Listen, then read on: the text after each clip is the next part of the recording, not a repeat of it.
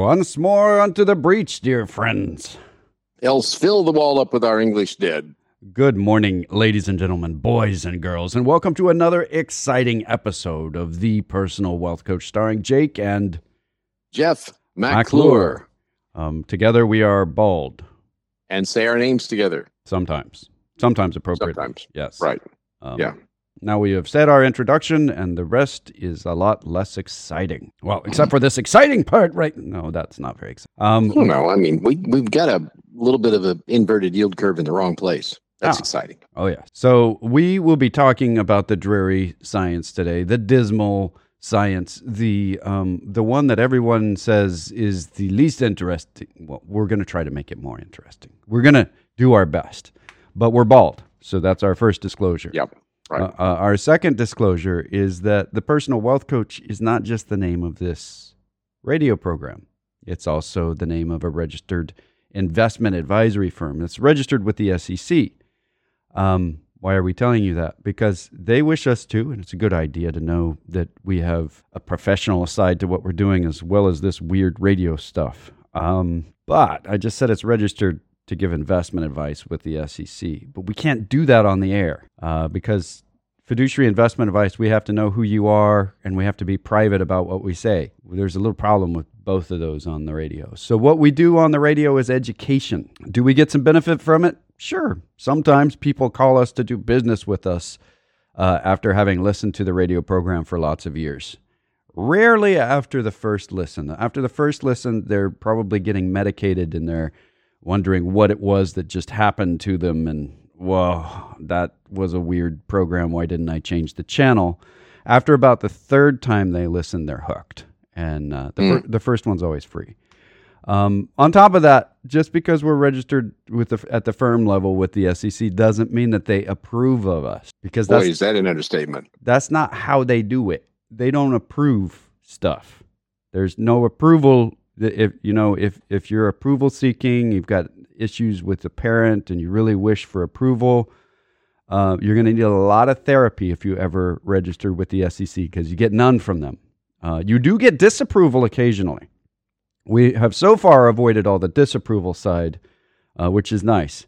That they are the SEC though, so their job is to find things to disapprove. Just like the police are not supposed to go out and tell you, "Well done, you have followed the law." It's more like they say, "Hey, you're breaking the law there. You got to stop it." So those are my first two disclosures. Do you have one that you would wish? Well, there's always the one that we're not paid to do this radio program.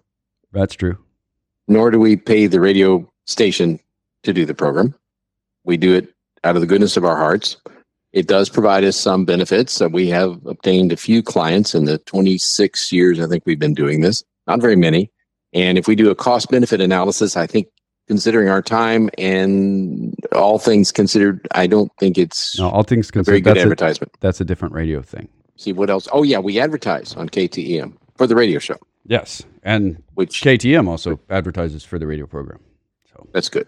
Yes. The information that we provide on this educational radio program has been obtained from sources we deem to be reliable, but we make no warranty or guarantee as to the accuracy or completeness of said information. See, this is my one time a week I get to say deem an accuracy or completeness of said information.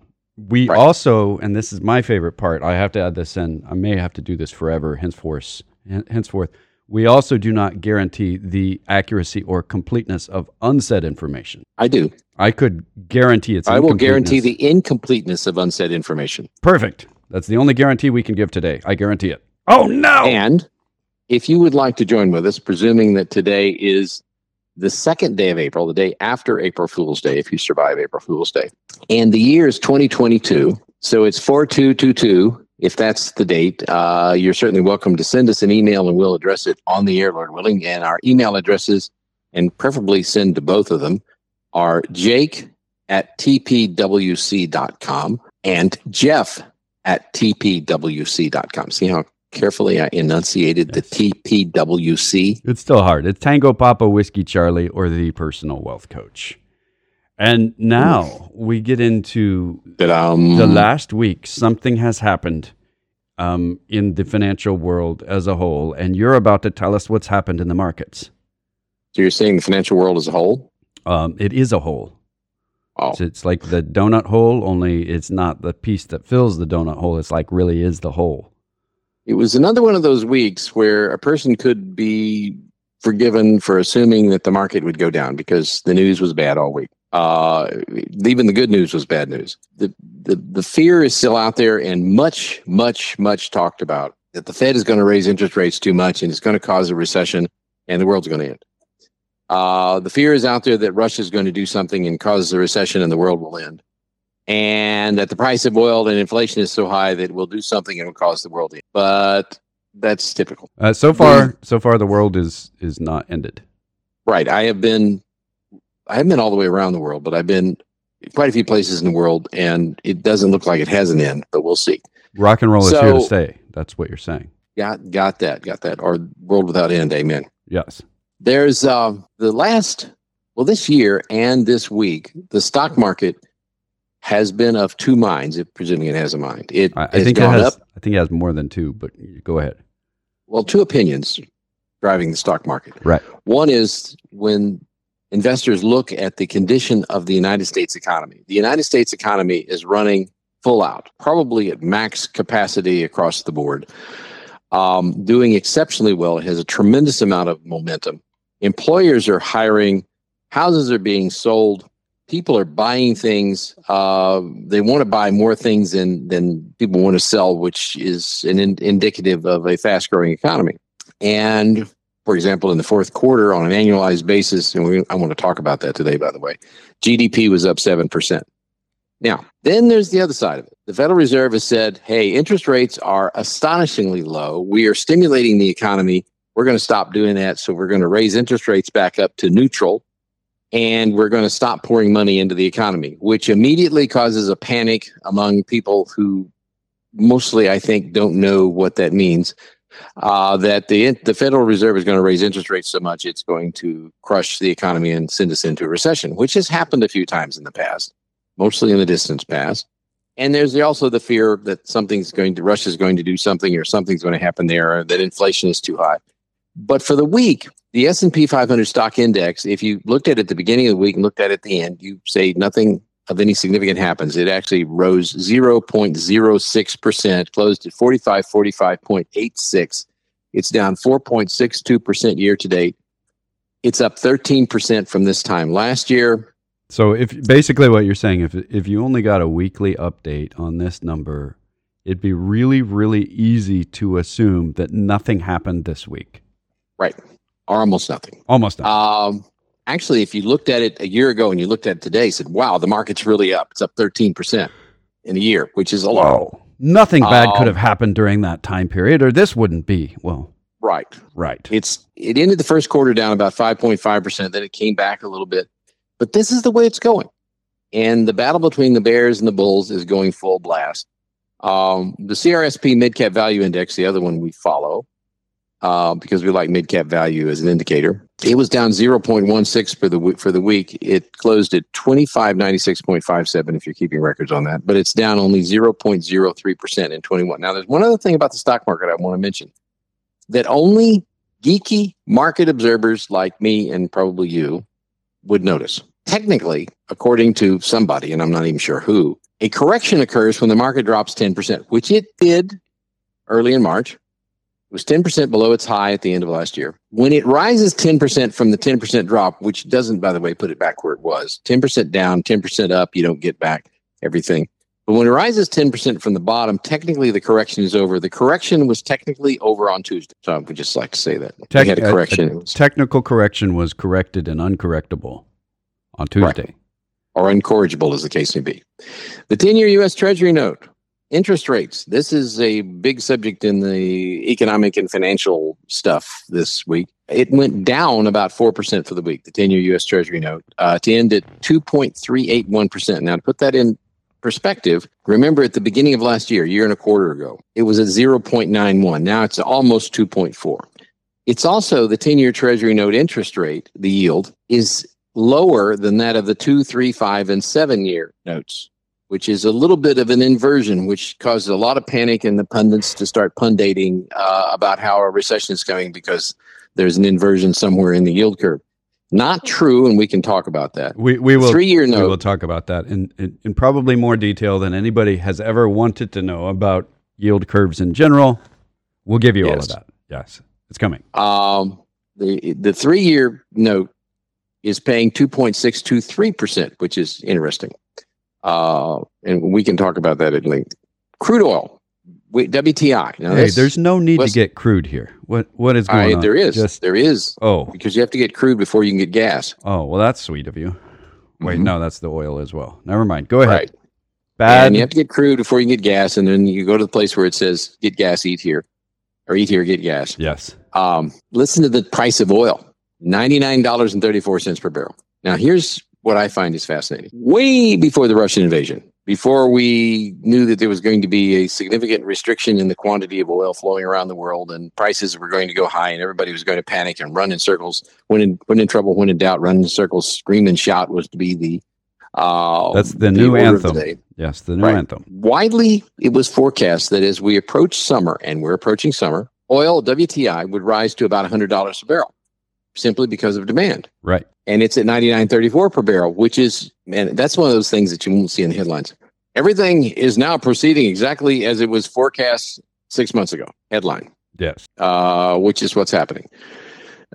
So oil is now down, and you won't see that in the headlines either. The price of oil has dropped 20% from where it was in March when it was at $123.70. So the price of oil is down 20%. Now, does that mean that the price at the gas pump is going to come down immediately?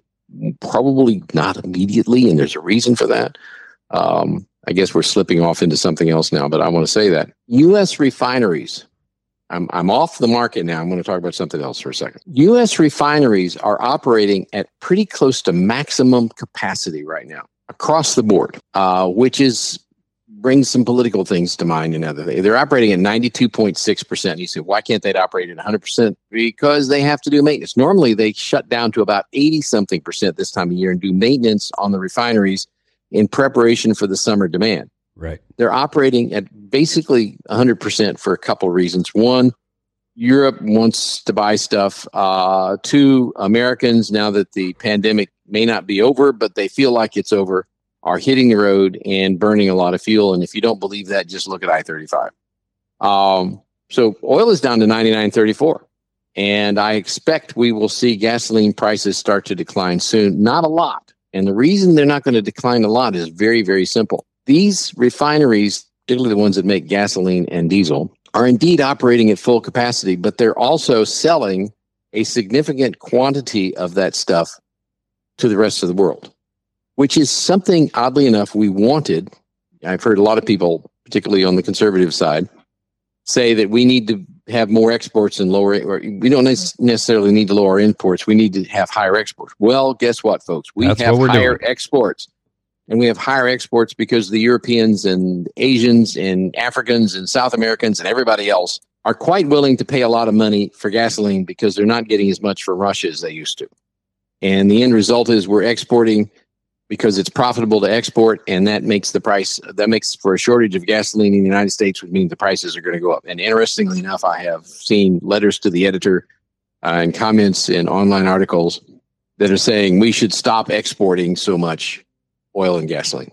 Wow. And lower our prices here. Now, I think these are the same people who were complaining earlier that we didn't export enough and we needed to raise our exports and lower our imports or something like that. So it's interesting. That's just, and I want to throw one other thing in here. Which it isn't political, it's economic, but it's going to sound political. So just hang on to your hats a minute. The Keystone XL pipeline. Yeah, this is the one that was in the news that had big protests to stop it. There were fights back and forth. It's the one that's coming from Canada, from the tar sands of Canada, that's supposed to pipe down into the refining facilities in Galveston. Now, this is an interesting point. The Keystone pipeline already exists and it's pumping oil. Right. It's the Keystone 2 that was the issue. So, go ahead. The Keystone XL was a shortcut. Right. Get the oil faster to the refineries. Virtually none of which, by the way, would have been turned into gasoline for Americans because it is Not good for gasoline. Extremely heavy, extremely dirty, extremely sour oil that has very little gasoline in it. And the results of that oil, if it were processed, are almost totally exported from the United States. We don't keep much of it or any of it at all. That's number one. Number two, interesting point, I think, the refineries are operating at capacity. If there was more oil coming in from Canada, would it lower the price of gasoline? Every study I've read agrees on this point. Not a penny. It would have no effect. Now, there's one more question that I regularly get on this subject when we talk about capacity at the refinery. Man, we must talk about this a lot if people ask us questions about it. Well, is that we haven't really increased refining capacity except for one major event for about the past 25 years. Mm-hmm. And that was Katrina, the hurricane that hit the Gulf and New Orleans and knocked out a bunch of the refining capacity in the Gulf area. They didn't increase the square footage or the footprint on the ground for their refineries, but they were able to come in and upgrade them to newer technology. And that's a big deal because it's really hard to build refineries. Not because the architecture is difficult or the engineering is difficult. That's true, but that's kind of a given. If you're doing a skyscraper, it's difficult architecture and engineering as well. It's because it's really hard to do for environmental reasons. It's hard to do this just like it's hard to put in a nuclear power plant. You can do it, it just takes a long time. So the last major upgrade to capacity took place after Katrina. Been more than a decade. It's been significantly more than a decade.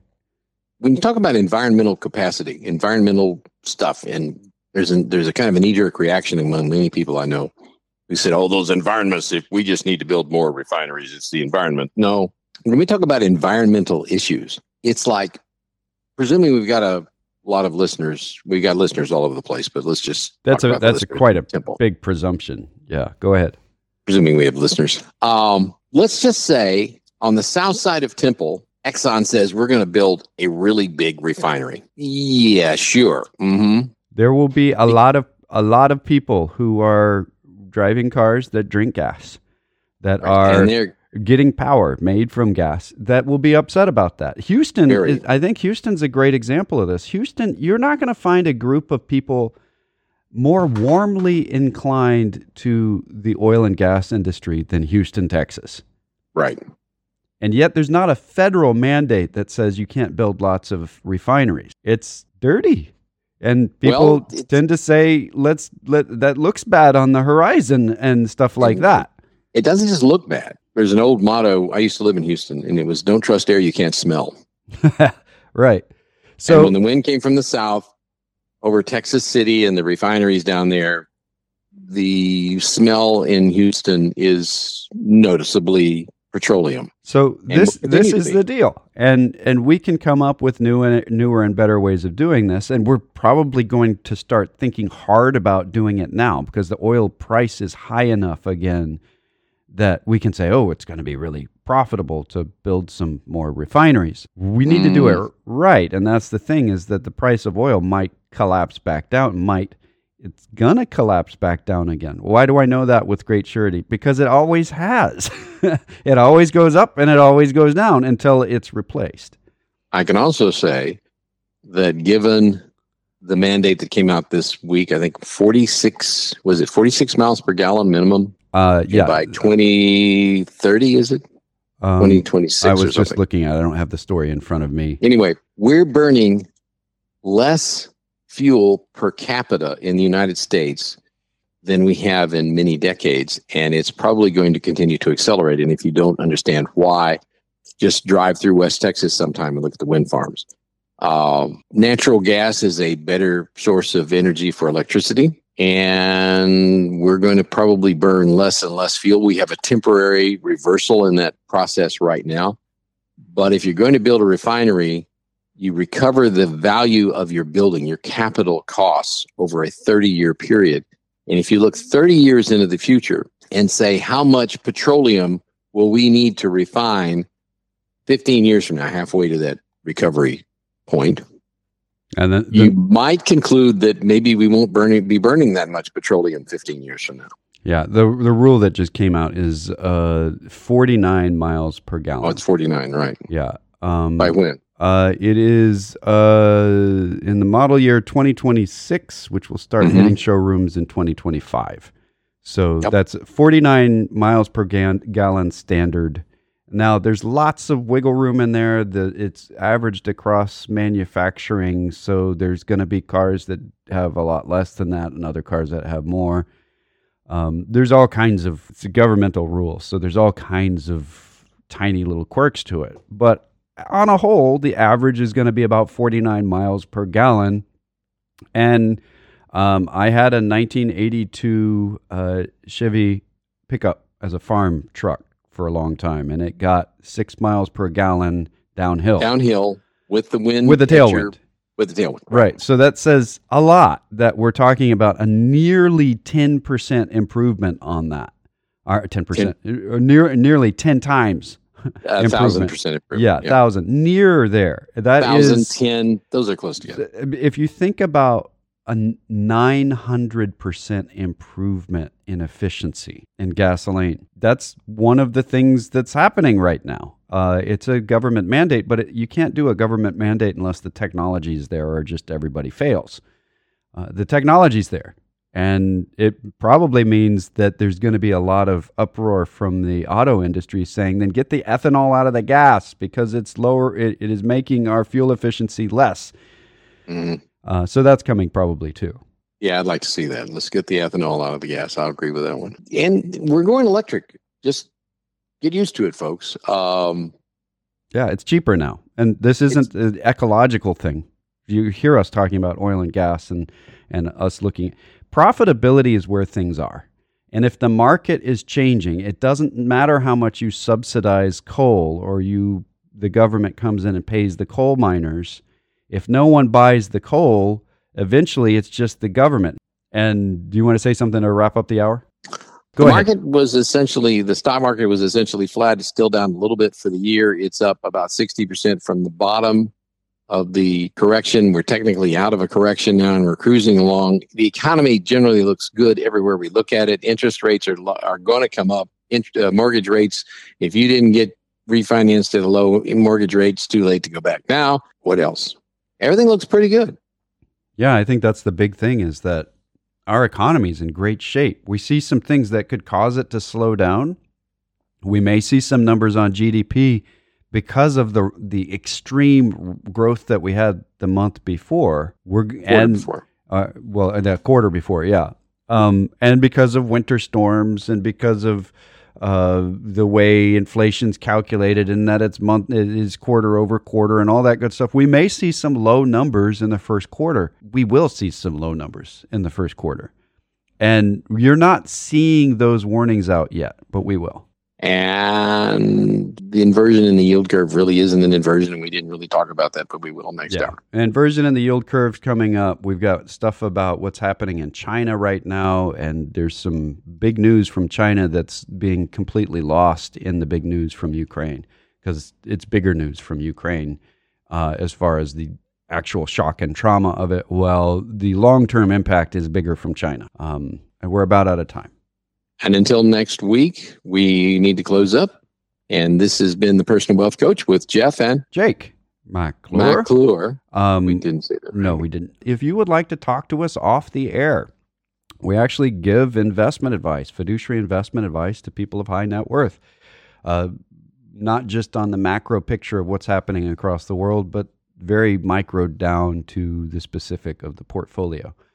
We've got a local telephone line with voicemail during the weekend and real live people during the week at 254-947-1111 or toll free 1-800-914-7526. That's 800-914-PLAN.